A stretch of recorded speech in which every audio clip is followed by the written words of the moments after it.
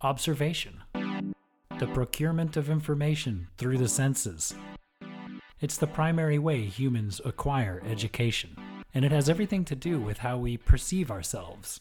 Yet, considering how important observation is it strange how infrequently we set time aside to enter the observer state?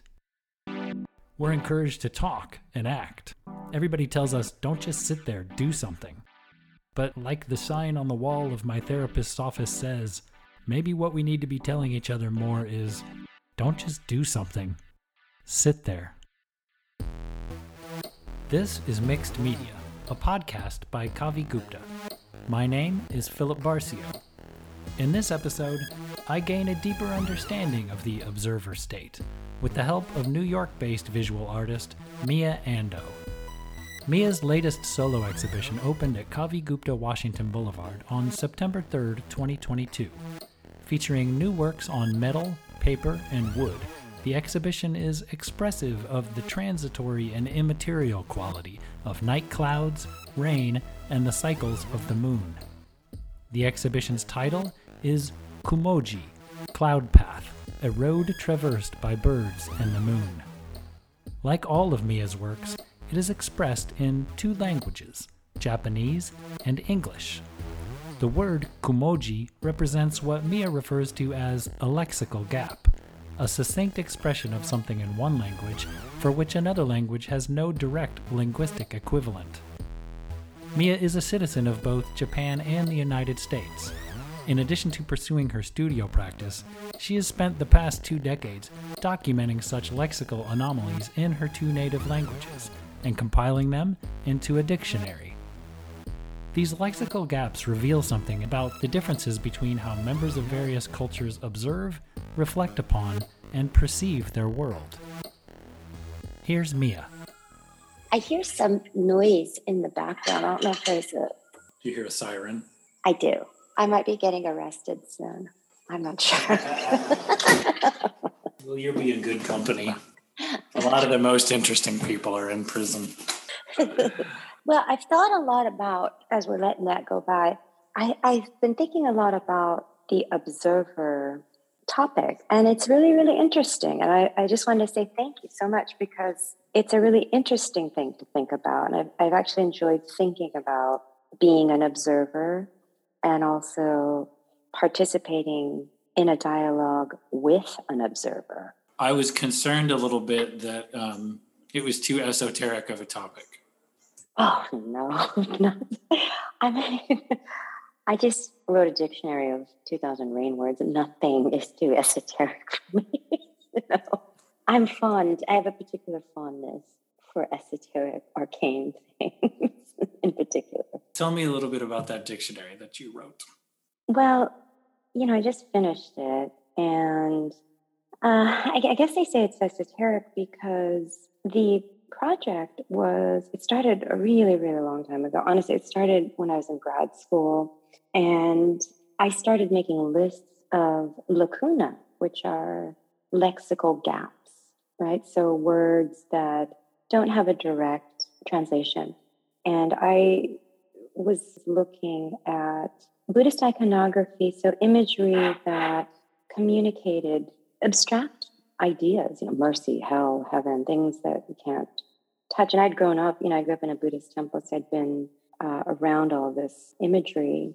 And I became interested in particular, these ideas and words that didn't have a direct translation. So I just started making lists. And I ended up with 2,000 words that do not exist in the English vocabulary. And I made drawings of each of them because words are entire concepts. They're ideas. So these are 2,000 missing concepts, ideas that have been deemed of value in Japan and in Japanese society to the degree that they have been given a name. And I was fascinated by this gap. So I have been looking at, a number of voids and empty spaces. And I thought looking at it from this linguistics viewpoint was a very interesting way to illustrate these gaps. I would love to read your whole dictionary, and I would love to like really dive into each one of those words, because I guess I'm wondering, are the concepts missing from the English language, or is there something about the culture that revolves around the English language that makes these things unspeakable? Well, I don't know that culturally these concepts or ideas are unspeakable, but I do know that there is a there's a negative connotation, for example, with words in and around emptiness. And I've run into this as a Japanese and English speaker. There's, for example, ku, which is a word that means sky, and emptiness, i.e., void. It's also the name of one of the 5 elements in Japanese culture. Whenever I discuss emptiness to an English speaking audience, it's got this sort of nihilistic kind of vibe, or I believe it's being perceived in that way, whereas empty is filled with opportunity.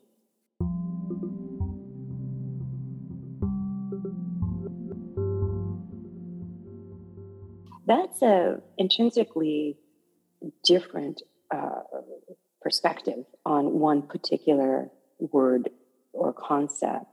I know that in the American culture that I have grown up in, and I'm American as well as being Japanese, but there isn't a word for intermittent early autumn rain that falls lightly and softly.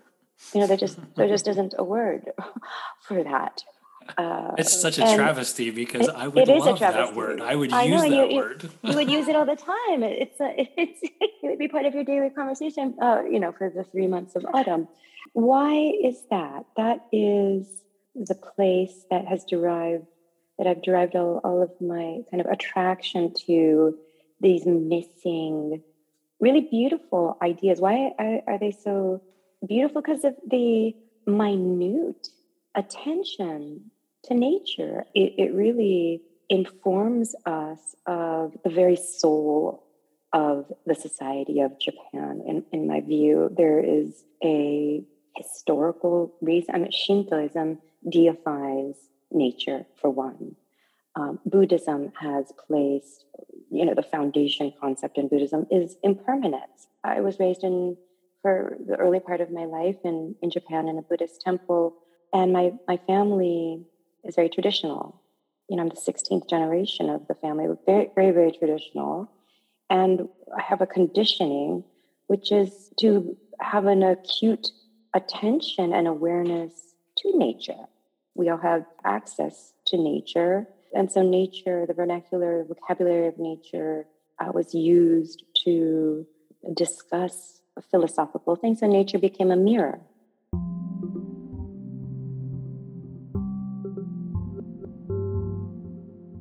The concept that you talked about earlier about the light falling rain on an early autumn morning.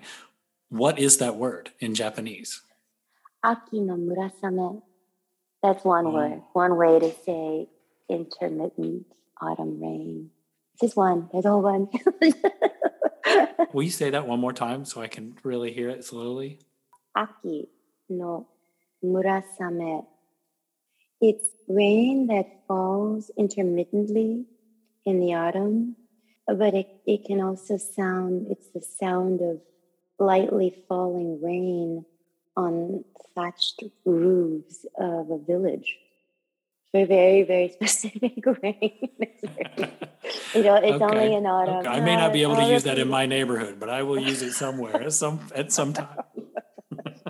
Well, there's actually, after that's sort of a general term. I mean, there is like 20 words to describe that, which makes things really even more complicated. Like everything else in art, it's a compulsion, right? So that one is compelled. My belief system, my Weltanschauung, the way that I view the world, is to look at these, take notice of these things that don't occur in the English language, and I want to preserve them and record them, and before they disappear into the mists of time, which they a large portion already have. They're arcane, they're anachronistic, they're not valued and used in our conversation today. But it represents the value system of a long time ago. I have some words from the 800s, the year 900s. And, I invoke these things with the titles of the work. So kumoji, sora, ku, these words that it isn't only to highlight the Japanese words, it is another way of reiterating the concept of the work. I look at impermanence and time and transitoriness in the paintings and the drawings, and the word, the title that is assigned to that work is another way to explain the work, much like the medium. The medium also viscerally communicates the concept of the work. So I employ language in that way. And the missing words are of particular interest to me because I'm interested in this idea of voids.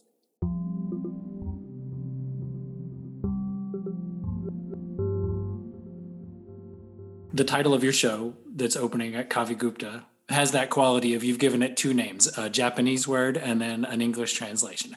Kumoji, parentheses, cloud path / a road traversed by birds and the moon.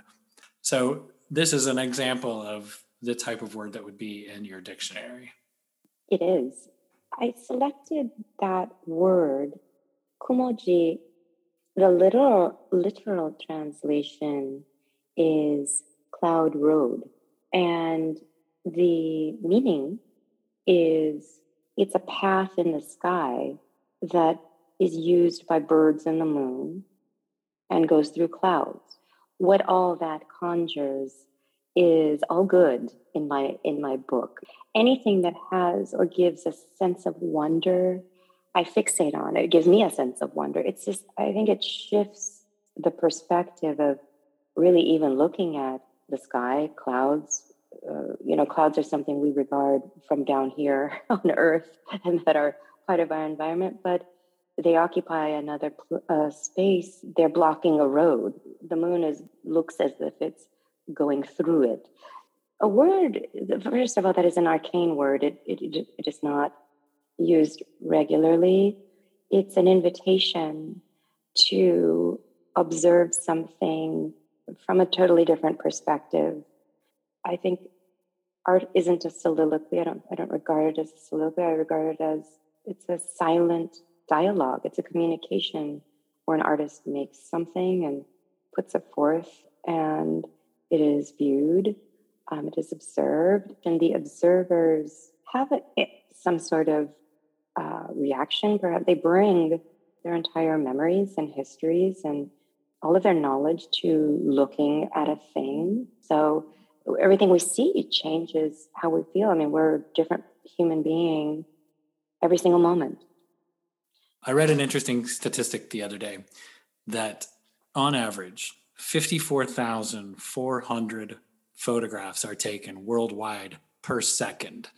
4.7 billion photographs are taken every day. And this is from 2020. 1.72 trillion photos were taken that year. Wow. We're all walking around with these cameras in our pockets, really high quality cameras, and we're taking all these pictures and we're sharing all these pictures. And yet, despite the fact that we're all taking pictures all the time and we're looking at images all the time, our capacity to understand what we're looking at, our visual literacy to understand what we're looking at, and our patience to observe is that it is, in my opinion, at a record low. Mm-hmm. I want to talk to you about the observer state versus the photographer state. Let's start there. Like I'm observing versus I'm capturing. Well, it's a really interesting statistic. the ability to freeze moments. I think a lot about that yearning. What is that yearning to, take a quick picture of that really cute dog I just saw, or the sunset, or whatever.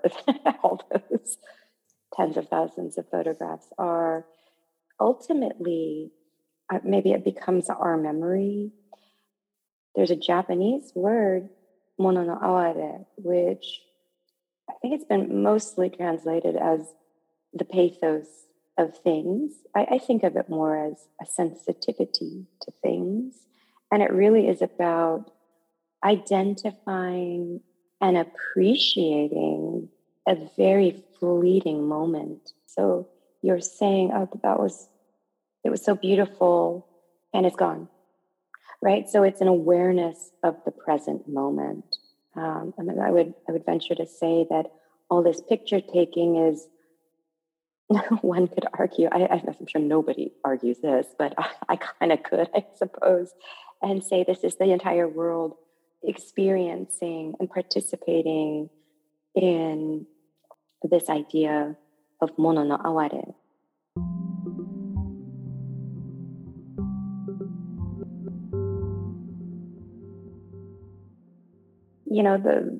My interest in looking at fleeting moments, in particular, clouds and the sunset, the sunrise, all things, the moon, all things that are it's the moment of change that I'm interested in, identifying those moments.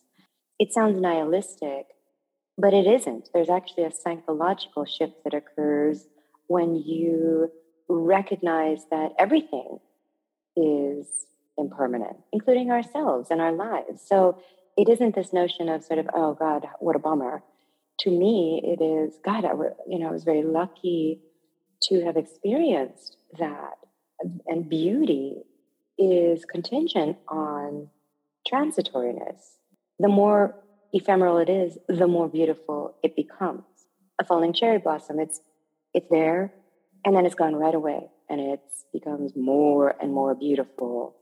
And there's an empathy that goes along with recognizing that this thing, this experience, you feel a kind of a wistfulness. It's gentle, but it's wistful. It was beautiful, now it's gone. And so I think we yearn to keep things, right? You love something, you hold it, you keep it, you pick it up, you pick up the baby, you put it close to you. You hold everything close to you. We want permanence in some ways. I think as the idea of taking a picture, keeping it. The math of impermanence that you talked about, how the more impermanent it is, the more beautiful it is. For people who don't know, the way these cloud paintings that you create come into being is it starts with you observing clouds. And while you're in that observer state, you're occasionally taking photographs of these clouds, which you've described to me in a funny way as kind of like taking pictures of nothing, because it's like, by the time you take the picture, it's like it's changed, it's gone. Whatever that thing was that inspired you to say, now, take a picture now, it's over. And then you're taking these photographs into your studio and you're selecting ones to work from. And then you're making paintings from those photographs that aren't exactly mimicking or depicting the photograph, but they're inspired by the photograph. This painting that you end up with is concrete. So there's an interesting math there to me where you start with the most beautiful possible thing, which is this ethereal natural moment. And it sort of distills down to a painting, which is very permanent and therefore less beautiful. So talk to me about how your paintings end up being less beautiful than the thing that they're inspired by or evoking. It's a funny thing. It's paradoxical. There's the language of paradox, juxtaposition is how I construct the works, because the ground, the paintings are on metal, which we regard as being quite permanent. And the notion is that nothing is permanent. Everything is in a constant state of change. So to place impermanent vocabulary like clouds onto a metal substrate it's juxtaposing, or in in some ways it's not, because like clouds are the same as mountains, basically, because one would think a cloud is very transitory and a mountain is permanent, but in fact they are the same. And this notion of impermanence, it's that, the fundamental nature of reality is that all constituent forms that create the universe are temporary.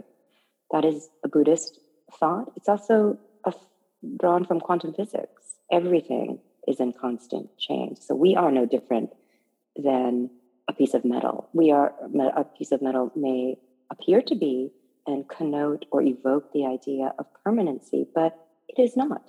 Nothing is permanent. It's like taking a picture of time unfolding. So sunset, sunrise, those are 2 times of day where color is time. Color is a clock. And early this morning, I was sitting on my terrace, and it was dark. It was actually pitch dark. And then it became a little bit yellow, oranger. Every second is a different color. And then it eventually turned into blue. And the same with clouds. Every single photograph looks a little bit differently because they're in constant motion. And oftentimes I layer that vocabulary. So it's all really in an attempt to look at these very transitional moments and they are fleeting. Can I ever make something as beautiful as nature? No. There's just no way. But I think nature is a timekeeper, and it is the vernacular that I have sort of identified as something that can express this unfolding of time, these moments of mono no aware.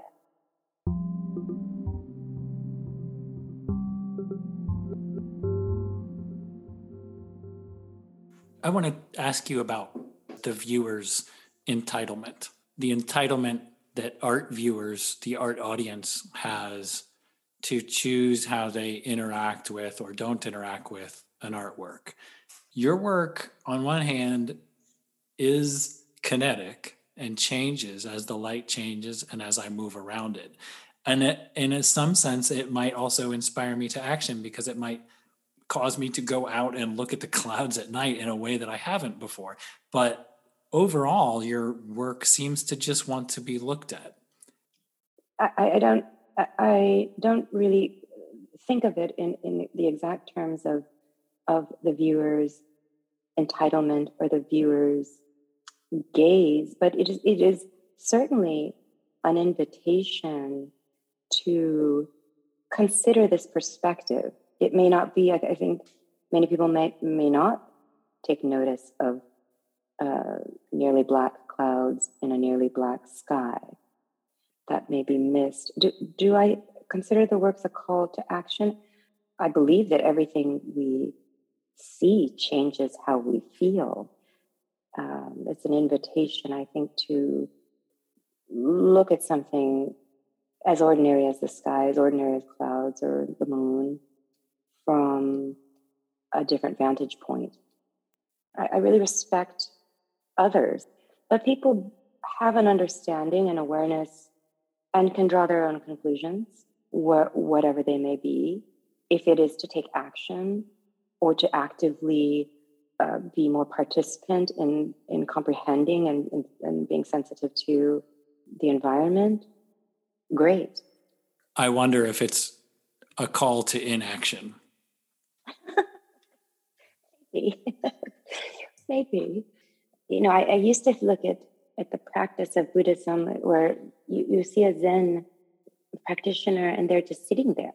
I just thought, well, what are they doing? When I was a child, they're just sitting there, but they are not sitting there. They are completely engaged in an activity of the mind.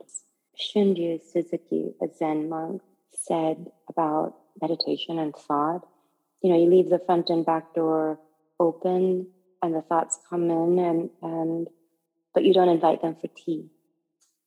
This idea that you don't have control over your thoughts, but you can you can focus your thoughts, and you can allow waves of thought and thinking to pass by, and it is an active engagement of your mind. I'm not exactly sure if the works call for an actual action, but thinking and the change in your thought process is an active practice.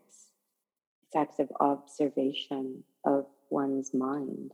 I do believe it starts with your mind and the way one perceives things. I think I with my work, it's an invitation to look at an alternative way of regarding something very ordinary. You know, I was raised in a paradigm where there were 72 seasons of the year, 365 days. It wasn't 4 seasons. You know, I'm from a place where at a certain time, there wasn't 24 hours of the day, it was 12. You know, the hour of the rat is 2 hours. The hour of the horse is 2 hours long. So if there is not just one way, I mean, that it's really a metaphor for saying you may think that there are 24 hours and that is, you know, the gospel, that is, but it's not. And when we have different ways of looking at things and amplifying these other ways of looking at very ordinary things, maybe we become more tolerant.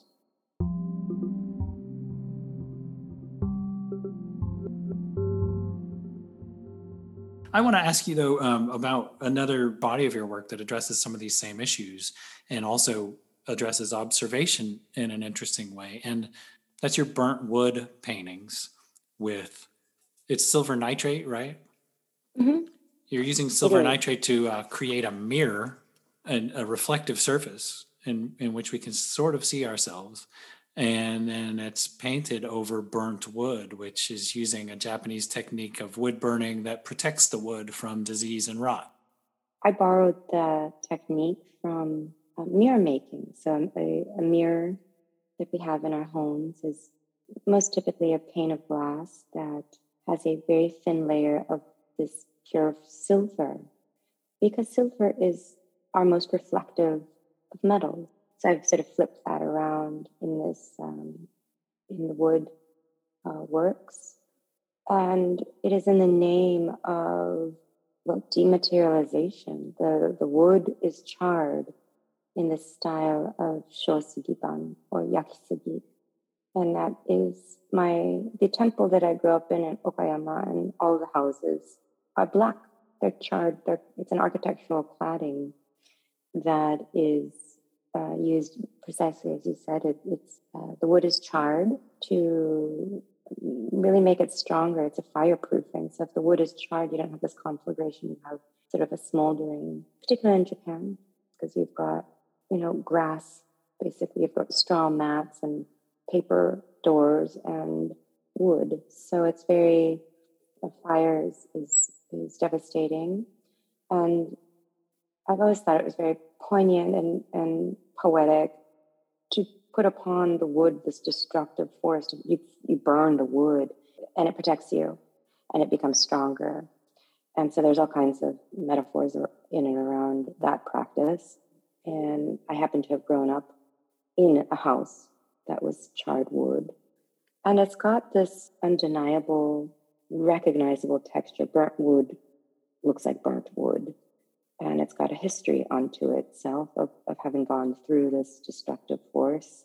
And coating it with the silver creates an object of materiality that it's sort of funny because it dematerializes. It turns into a mirror. You get these reflections. The reflections look like water because it's broken up by the surface. And you can also see yourself kind of in a watery way. So we've got a number of elemental processes conjoined. As I said, I'm interested in particular in this one element of void.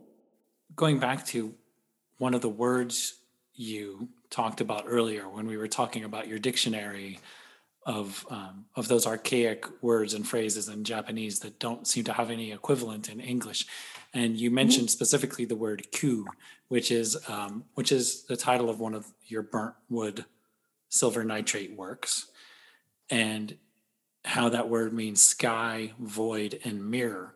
Everything you just said really helps me understand that even more, thinking about a void as a mirror, to see myself in a void and to see a void as a place of potential. That's a very helpful way to see myself. That's not what I usually see when I look in the mirror. I'm an ardent admirer of a historical text, the Heart Sutra, which is a very, very short text, but it says, form is emptiness and emptiness is form. And it has the word ku, the word you mentioned, in it, I think 27 times. It's very short. I think it's got 130 characters, but 27, a third of that is talking about this idea of ku, which it's sky, but it also can mean space. And if you think about it as an element, one of, there's fire, wind, water, earth, void. And I find that to be sort of vastly intriguing. How is form emptiness? How is emptiness form? I investigate this idea through the woodworks in particular. It all comes back to this idea that because everything is impermanent, everything is in constant flux, nothing is fixed. And this impermanence idea is illustrated by this word ku.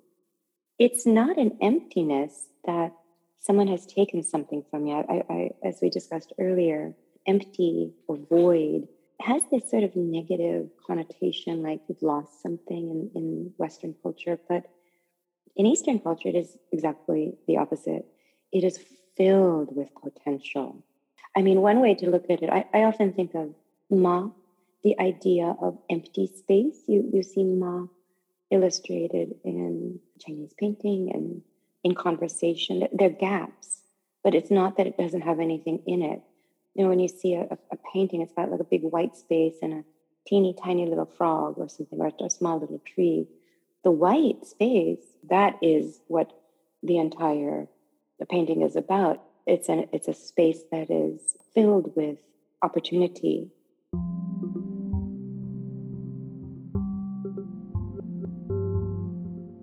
The word observation itself implies seeing with eyes, but obviously not everyone's eyes see the same way, and not every creature has eyes, but anyone who can perceive is in a sense observing.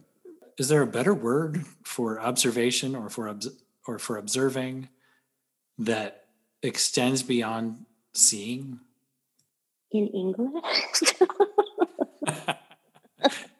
in any language.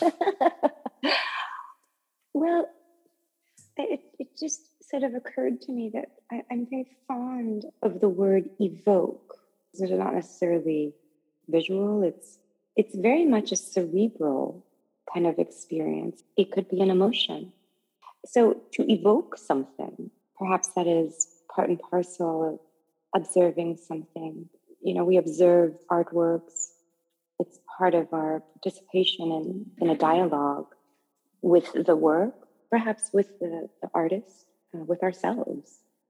In the mind, everything is occurring. The whole world is occurring, right? So here's Miss Miya sitting out in the dark, taking pictures of night clouds that look like nothing, but it's everything. There's everything there. It's such an active observation. It's an active participation. When I look at art, I think automatically that I'm looking at someone's thoughts. I'm looking at a thought. I think of art and art making as being it's a practice of thought. It's a record. All these things that you end up with, paintings and drawings. It's a residue of thinking. it's a cerebral exercise.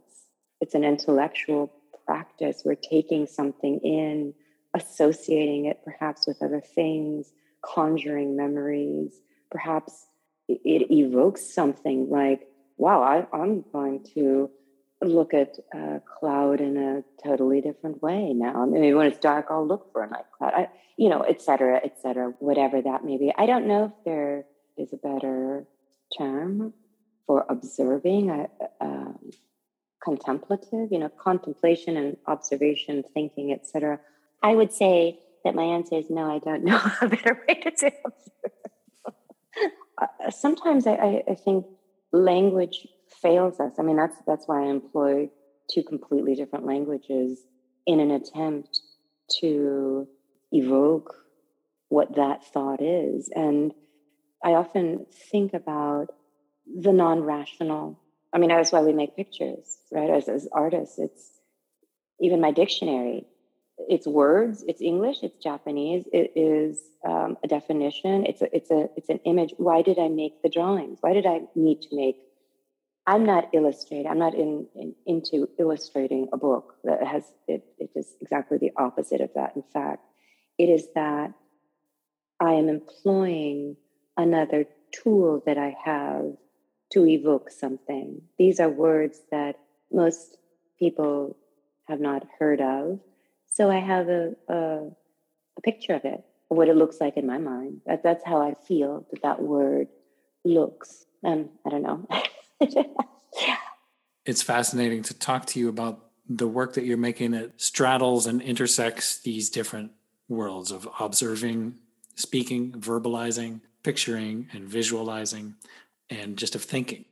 It's really just metaphoric. It is that from my vantage point, all of these methods, all of these things, it's a conduit, whether it's my art or any type of, or just nature. It's like a mirror of yourself. You kind of have a reckoning with what's in your own mind and observing your own thoughts. It's actually an observation of one's own mind, right? So it really kind of is another way, I think, to just understand the self.